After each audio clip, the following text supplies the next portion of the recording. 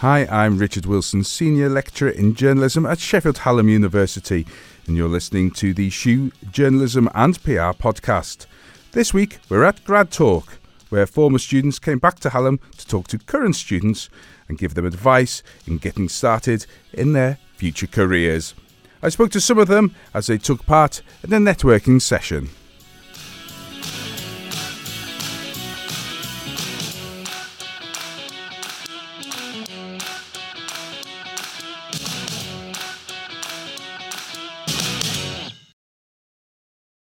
So we're backstage at Grad Talk. With me are two of the panel members. If you could just tell me your names and what you now do for a living. Hi, I'm Tasha and I freelance as a film journalist. I'm Hannah and I work in marketing and communications at South Yorkshire Housing. So how did you get your first job out of university? So some of it was a bit of luck really. So I started off in Sheffield Live as the TV news presenter and I kind of got that through Katie Oscraft, who put me in touch with the kind of lead there. So She was one of your lecturers at the time. She was one of my lecturers, yeah. But you didn't stay in television? No, I didn't stay in television. Decided that it wasn't for me after doing it for a year. I really missed the writing kind of thing, which I never thought I would do. And Tasha? Well, it wasn't necessarily a job. I did, a few months after I finished, I did a film PR and marketing internship. Because I was freelancing while I was at uni, they were one of the people that would send me like press stuff. So I contacted them. Luckily, one of their like financing people lived in Sheffield, so I met with him, and then literally like a month later I moved down to London for a month, working on Toronto and Venice Film Festival, the international team. Hannah, with your job, it's not journalism, but it's very closely related. Mm-hmm. We hear about jobs in journalism being hard to come by. Is that still the case with your work in PR, and how did you get that foot in the door? So I think it is true that getting a job in journalism is it's quite difficult, especially if you do want to stay in an area. I think if you're willing to move down to London, then it's a lot easier. But again, that's a big move. It's a really big cost expense, and for me, that was not an option. So obviously, I was really lucky getting into TV. But then when it came back to getting my foot into the door and wanting to go into kind of marketing and communications, I first went back into writing and wrote for a magazine for RMC Media for a year and a half. That kind of was my foot back into the door to get back into writing, and then I just was really lucky actually when I got the job at SYHA, because it just was the right fit and I was the right person. So some of it is about the job being there at the right time for you. You say luck, but you have to put yourself in the position to be lucky.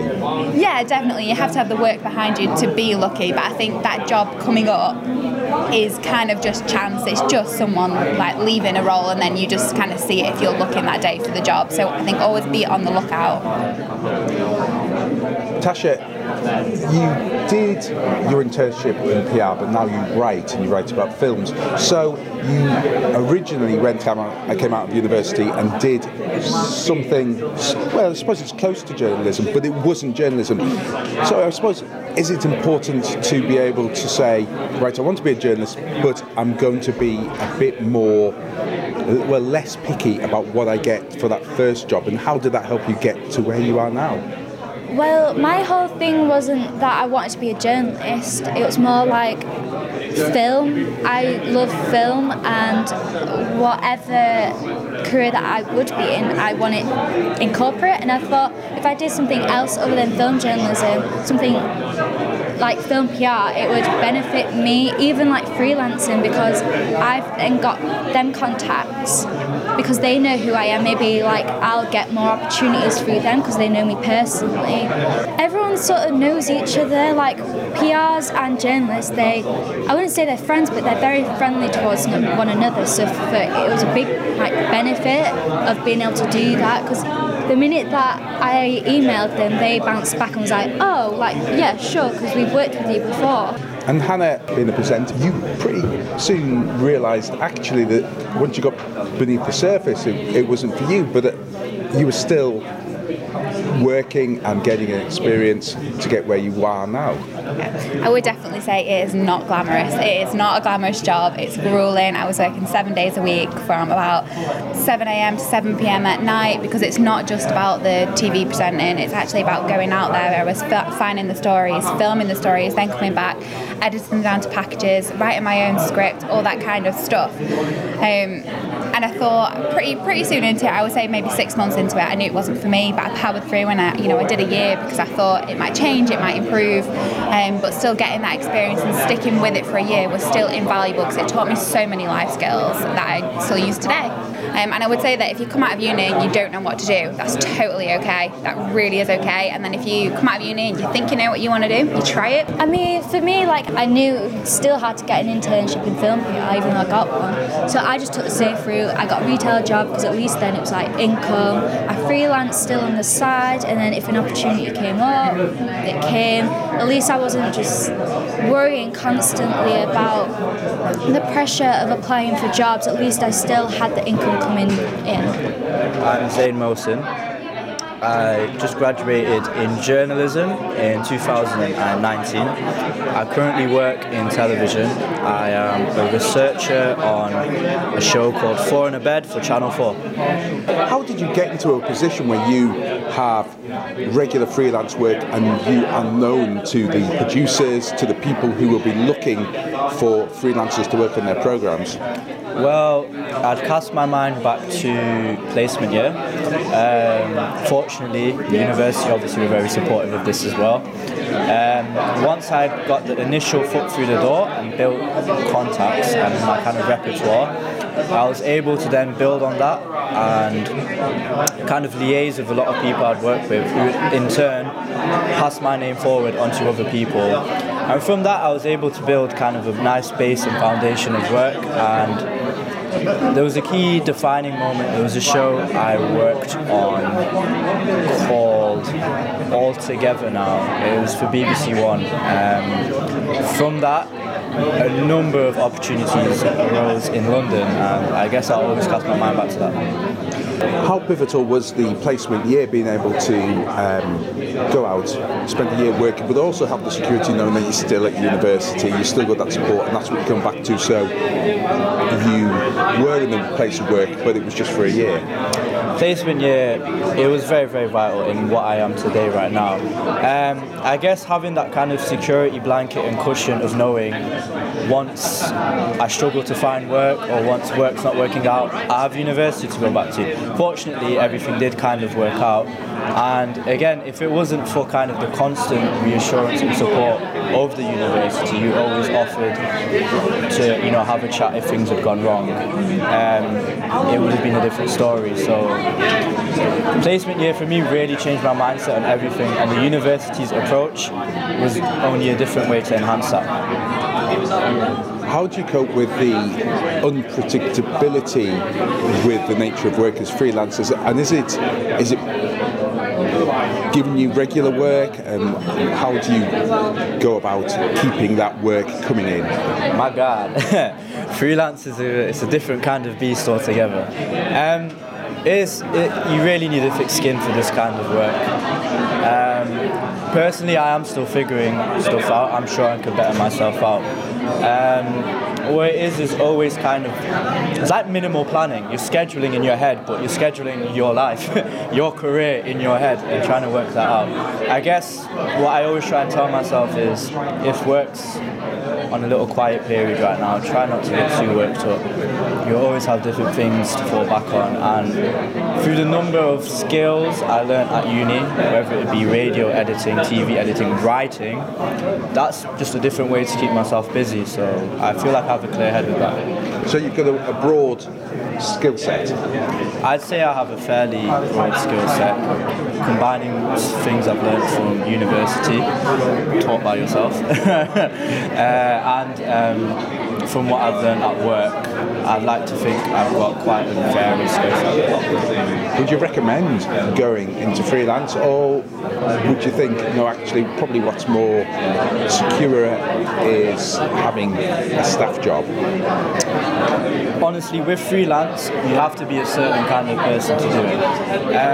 Not having work can obviously build up a lot of anxious feelings. So if you're one who suffers, unfortunately, from anxiety, I honestly don't think freelance is the way to go for you, because it will affect your mental. I mean, even at times, it will affect how my mood is when I've not got work. So you do need to have a certain kind of thick skin and personality to do freelance. But I'd also not want to tell someone not to do it. There are a lot of positives and negatives to it. I'm able to shape a lot of personal things in my life due to having time away from work, being a freelancer. So there are definitely positives and negatives. I'm Samantha Ball, and I am a freelance writer for Mother and Baby Online. You became a mum while you were studying. How did that hinder or maybe even help you do your studies and getting to where you are working as a journalist? So before I even became a mum, I was working 3 jobs as well as going to university and trying to make a portfolio for myself.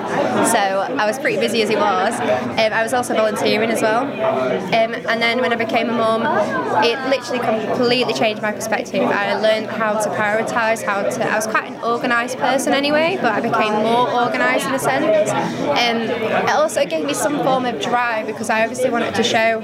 A lot of people said that you can't do uni and a baby, it just doesn't go hand in hand. Late night feeds and late night assignments, not possible. But yeah, it did drive me and maybe push me to try and complete my degree, show that I can do it, and set an example as well for my son. It also helped massively in getting to where I am now, because my friends saw a tweet about journalists like being mums and how they juggle motherhood and being a journalist. So I was able to then tweet this lady and say, oh, I'm studying to be a journalist and I'm a mum.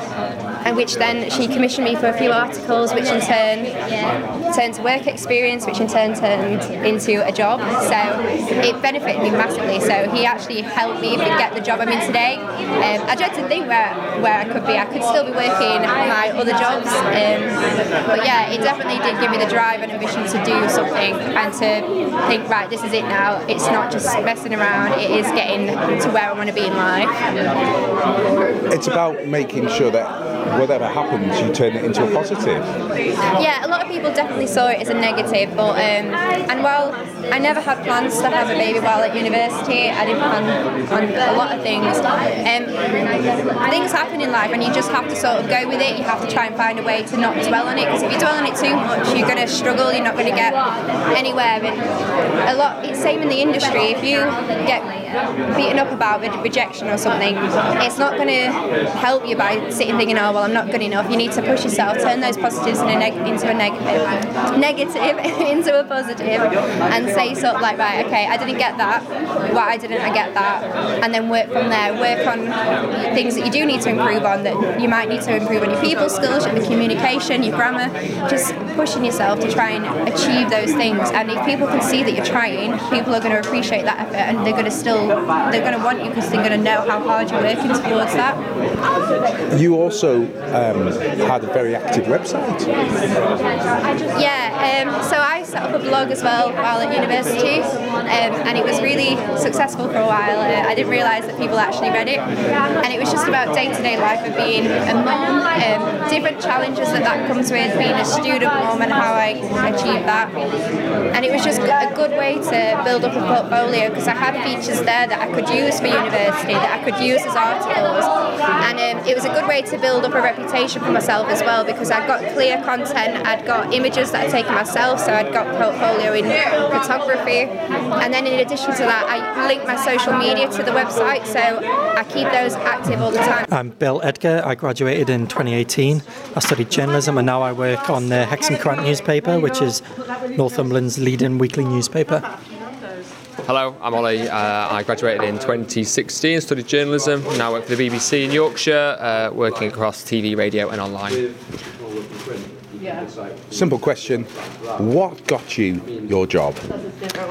I had, while I was at university, quite a lot of experience working for loads of different publications, whether it was radio stations, Chesterfield, small radio stations, hospital radio, running a blog, that sort of thing. So I think for me, one of the big things for going into the BBC, they want to see experience. You're up against a lot of people. It's very competitive. So what's going to set you apart? I've always been a big advocate of saying you have to have loads of experience, and you have to send off so many emails asking people, can you let me come for half an hour? Can I come and spend half a day with you? You will get a lot of rejections. That's just the way it is. But for every 10 no's, you'll get one yes who says, yeah, come down. I, on a whim, emailed Newsbeat, and they were like, yeah, go on then. Come down for a couple of days. And it was brilliant, invaluable experience. But I just sent off an email, fingers crossed, see what you're going to get back. I think, if you positively, really thinking about a future in news journalism, any sort of thing, you need to be committed to it. Like Ollie said, experience is really key. Whether that's working on, work experience at a newspaper, at a radio station, but also reading news. I think reading as much news from as many sources as possible gives you a better understanding of what people are reading, what people's opinions are, and what's going on in the world. You work on The Current, which is, as you said, the biggest publication in Northumberland, but not as big as the BBC or the Telegraph or the Mail or whatever. What are the benefits for starting your career, at least, with a smaller publication, not being in London, but being in the North East? Well, I think being in the North East, especially from the North East, in my opinion, and the North in general, is the best place in the country. A lot of jobs and attention in the media is given to London, and there's so much potential in the North with jobs on newspapers. The reason why I chose the weekly newspaper is just because it was something I was comfortable with my future career. It was a perfect place to start. I knew the area very well, and I just think it's the perfect place for me to start and build the skills to go on to a future career. Is there something about being in a smaller pond in the north than the big pond in London? Absolutely. I think there is absolutely no shame in saying you work in the north, you're from the north. I'm really proud to be from where I am, and with that comes so much more experience and so much more life experience than what other people down south don't have, can't have. They don't know what it's like to have rubbish trains, for example.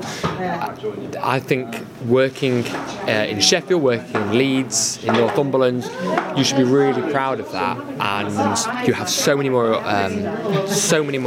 opportunities than what you might necessarily do working down in London. For example, my rent is so much less than what my friends are who live in London, so I don't need to have back-to-back jobs, as daft as that might sound. I can say, actually, I don't want to do that for a bit because I don't have to financially do it. I'm really lucky to be in that position. There are so many great opportunities here in the north, in Manchester where Media City is, in Leeds where Channel 4 are going to be. And organisations want people from these areas now. Channel 4 put a big advert out wanting authentic voices from the north. We are wanted.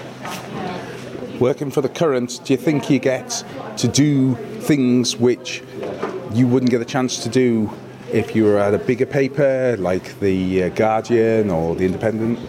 I feel like, if somebody was to go into local news, they know exactly what they want and why they want it. For a national newspaper or a national corporation early on in your career, you may be up against 100 other people. 50 of them have probably been to Oxbridge with no journalism background, but they've done something in PPE or English, and they feel like they can get themselves in there.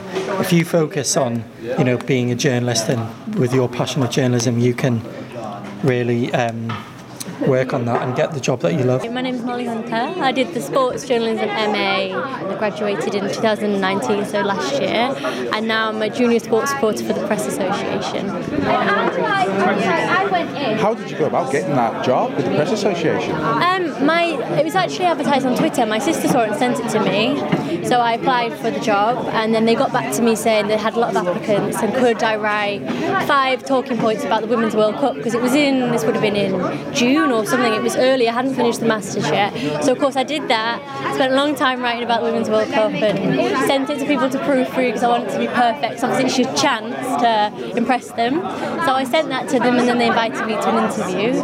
I went to the interview, and it went really well, I thought, and they gave me a little sports quiz to do, which was I had to name the teams that won every league in football the previous season. I had to name the sponsor of Six Nations. I had to name captain of England women's football team. All these questions I had to name. I can't remember something about race courses, which was I got that one. I remember that because that's my sport. And then they got back to me and said they couldn't choose between me and another candidate. And could I come in and work a day? And then they were going to pick between the two of us. So I said okay. So I went in to work the day, and I was sat with racing to begin with, and they gave me this list of racehorse trainers to ring and said ring these people, ask them about this horse, write the story. So I did that all morning, and luckily they all answered the phone, and it went fine. They were really nice. So I did that, and they looked at my subbed my pieces and gave me some feedback, which was mainly that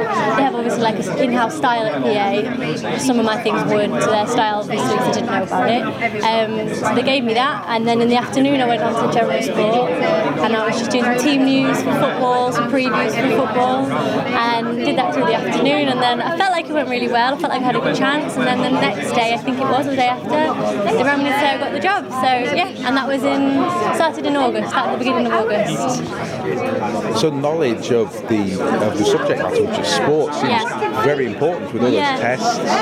Yeah, it was important, and also I think they said to me, because what I didn't realise when I applied was sport and racing are 2 separate desks, they're not together, and I didn't realise that, and obviously racing's my thing, so I applied with a portfolio full of racing journalism, and they said to me, well, it's actually a sports position, but if you get it, we'll let you do both, because you've got this interest in racing. And I think really reading between the lines, that's why I got the job, because I had the versatility to do both. So I'd say to other sports journalism students, if you like something that's a bit niche and you think it's not valuable, it probably is really valuable, because there aren't that many people who can write about it. So we have one guy on the team who really likes rugby league, and obviously Union's a lot more popular, but whenever some rugby league needs to, the guy is really valuable to the team. So you mentioned the word versatility. How important is that when you're starting out in journalism? I think very. I found there were quite a few opportunities. Other people seem to have a different experience, but it seems like the more you can turn your hand to, the more chances you've got. I think you just have to cast your net really wide, and you're just doubling your chances if you're willing to do other stuff, or you've got a lot of areas of subject knowledge that you can do. So I think it's definitely an asset. You did a Masters in journalism. How did that experience of going back to study and changing subject, how did that work? Because you originally did law? Yeah. Well, I did law at undergraduate. I didn't really like it enough to continue with it. I worked in marketing for a bit in racing, and then I decided to switch and come back and do a Masters to kind of get into journalism. And I was just a different student to what I was on my undergraduate degree, because I was a bit older, I was 24, and I just took it so much more seriously. I didn't miss a single lecture. I went to everything, spent so much more time in the library. I think I just valued the opportunity way more, whereas I took it for granted as an undergraduate. I always just assumed I'd go to university, and I really took it for granted. But when I was a bit older and I had worked full time as well, you realise how valuable it is. So I definitely worked a lot harder, and I knew what to take from it to help me get a job. Whereas on my undergrad, there were probably loads of opportunities like this graduate talks that I just didn't go to. I didn't understand how valuable they were. So yeah, definitely being more mature meant I got the most out of the Masters, for sure. And you said you saw your job on social media. How important is social media to a graduate, to a student who's starting out in the working world? I think stage one is you have to have like what I'd call a clean social media profile. Make sure there's nothing contentious, nothing controversial, nothing that you might think is funny but other people could read read it in a different way. That's definitely stage one. And then I think the second thing is just to put yourself out there, make sure people can find examples of your work through your Twitter. If you're looking for work, make sure people know about it. Follow all the relevant people. I followed all of the graduate schemes and the entry-level jobs have their own Twitter, like BBC Get In and all that kind of thing. Followed them all.